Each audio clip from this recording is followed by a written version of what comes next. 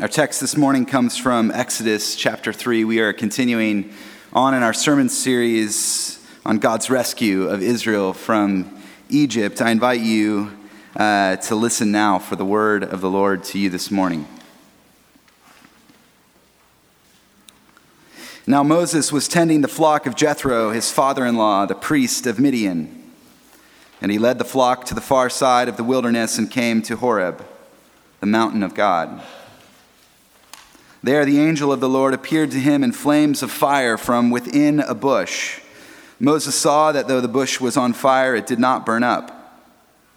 So Moses thought, I will go over and see this strange sight, why the bush does not burn up.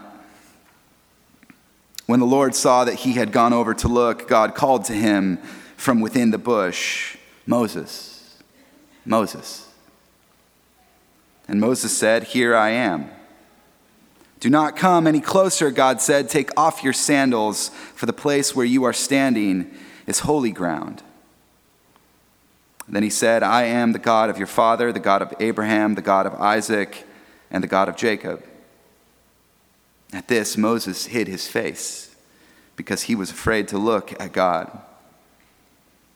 The Lord said, I have indeed seen the misery of my people in Egypt. I have heard them crying out because of their slave drivers, and I am concerned about their suffering.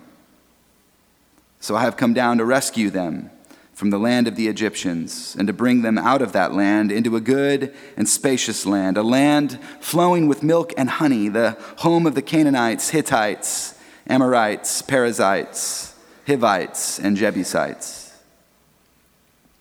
And now the cry of the Israelites has reached me, and I have seen the way the Egyptians are oppressing them. So now go. I am sending you to Pharaoh to bring my people, the Israelites, out of Egypt. But Moses said to God, Who am I, that I should go to Pharaoh and bring the Israelites out of Egypt? And God said, I will be with you. And this will be the sign to you that it is I who have sent you. When you have brought the people out of Egypt, you will worship God on this mountain. This is the word of the Lord. Pray with me.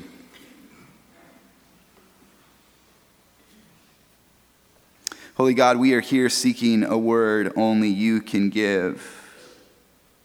A word that might free us, a word that might offer mercy that we are just unable to give to ourselves. Speak to us like you spoke to your servant Moses. Make this ground holy. We pray all of this in the name of your Son, Jesus, the Word made flesh. Amen.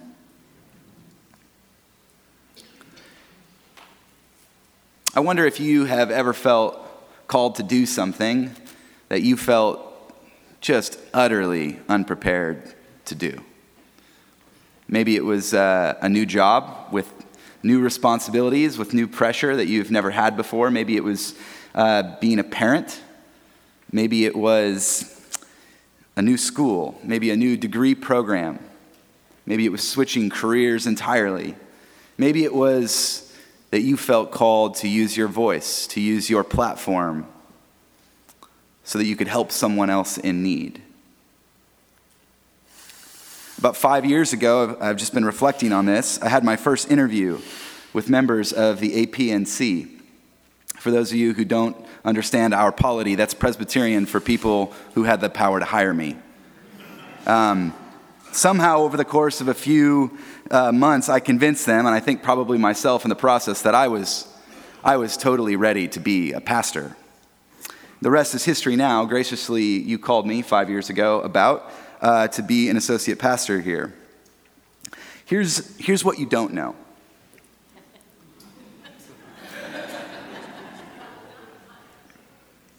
The time leading up to the day that I was to begin, you don't have to be nervous. This is fine. Was filled with graduation from seminary. It was filled with a little vacation. It was a move across the country from New Jersey to Texas. And in the frenzy of all that, I had not thought too much about the details. Until that is the night before I was to show up in the office. And it dawned on me that night that though I had been trained to think theologically, to offer pastoral care, to preach, to teach, to pray, I had absolutely no idea what a pastor did on their first day in the office. Or really like any day after that. So I did what anyone in my shoes would have done. I Googled it. Which only actually made me feel worse, because if Google is anything, like Google is fundamentally a place of reassurance, right? That the thing that we are troubled by has at least troubled one other person, and they've started a forum on Reddit about it. Like the time that I spilled gasoline in my car, it was nice to know other people were living through that. And if you've ever done that, or if you've never done that, like there's no hope. There's no hope for your car to recover after that. But unfortunately, I discovered that no one else had struggled with this question. What does a pastor do on the first day in the office? At least enough to provide any resource on the internet for someone like me. So the next day in the office, and pretty much every day after that, I've just tried my best to look like I know what I'm doing. The term for this, psychologists tell us, is imposter syndrome. Yeah, you laugh. The gnawing suspicion that we're a fraud, that we don't belong, that everyone else around us actually does in fact know. We have no idea that what we're doing. As a result of imposter syndrome, we often shield ourselves off from others, or maybe police our behavior so as to be noticed as little as possible out of fear of being found out. This is particularly pronounced in leaders of various types, whether they're in politics or in corporations or in religious institutions. But I don't think it's just for leaders. I would venture to say that imposter syndrome is a part of each of our stories at some point in our lives. I mean, I don't know any parent who, upon holding their child for the first time in their arms, thinks to themselves, I know exactly what to do here. And I am extremely qualified to do it. Moses struggled, I think, with his own version of this, his own version of imposter syndrome. I mean, he's never fit anywhere he's been. He was born to parents that couldn't keep him. He was raised a Hebrew, son to an Egyptian princess. After finding out that he didn't belong to either of those groups, he leaves. He names his son a name that is translated, we just learned, I have been an alien residing in a strange land. And Moses feels this, feels it deeply, I think. And his initial response to God in the story that we've just read is to question his ability to serve in this role, to be up to this task. This is the first of 8 objections that he makes to God. And he asks God, and I think himself at the same time, who am I? And maybe Moses is thinking that he doesn't want to go back to Egypt, to that place he never fit in the first place. Maybe he is simply thinking that he's carved out a nice life for himself here in Midian. He's got a job and a family. He doesn't want to go back. Maybe he's afraid. Maybe he's afraid of the Pharaoh. There's good consensus that the Pharaoh at this time was a Pharaoh known as Ozymandias, a powerful Pharaoh, a cruel Pharaoh who ruled with control and fear, captured in Shelley's famous poem, right? Look at my works, ye mighty, and despair. Maybe Moses is afraid. I have to think, though, I think it's entirely possible that Moses is thinking about his own moral failure, too. How could God call someone who has done what he has done? What right does he have to go and demand justice for anyone? Imposter syndrome thrives on a world without mercy. It thrives on a world without mercy. The reason many of us feel like imposters is that we feel that we don't believe actually that there will be mercy when we fail. The best defense against this, of course, is to just be perfect, right? Or at least to pretend to be perfect. But it's actually not perfection that we're seeking. It's forgiveness. It's forgiveness. Forgiveness for the mistakes that we've made, and forgiveness for the mistakes we know we will make in the future. God is ultimately unwilling to accept Moses' self-description of himself. He's unwilling to accept his view of himself. The theological word for this is grace. It's grace. And the sign that God gives Moses of this grace is the promise of his ongoing presence. He says, I will be with you. What about you? How do you respond when you feel God is calling you to do something that you don't feel ready to do? Maybe what you're thinking as you read this is that I've never experienced anything like this. This all seems a bit too extraordinary for anything I've experienced God calling me to do. During my first year at seminary, many of my classmates would share their very impressive and extraordinary stories with me about how God called them into ministry. Many of them had really experienced moments like this, and perhaps some of you have had very similar experiences where God has clearly told you to do something. In 1959, there was a woman who was working for the American Baptist Convention, and she wrote a letter to a popular minister in her denomination asking him to recall his calling to ministry. The reason that she was reaching out to him was that she had been interacting a lot with young people in the denomination, and she had discovered that many of them felt that unless they saw a burning bush or unless they experienced the blinding light on the road to Damascus, that they hadn't felt called.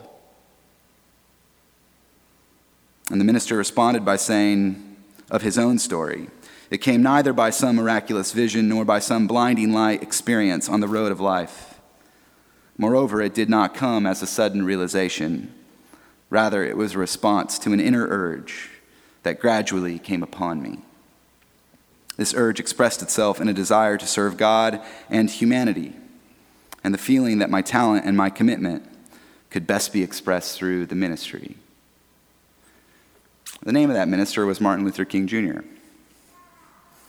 who we remember and celebrate this weekend as a person who, much like Moses, was called upon to confront an unjust system of power so that other people might be free.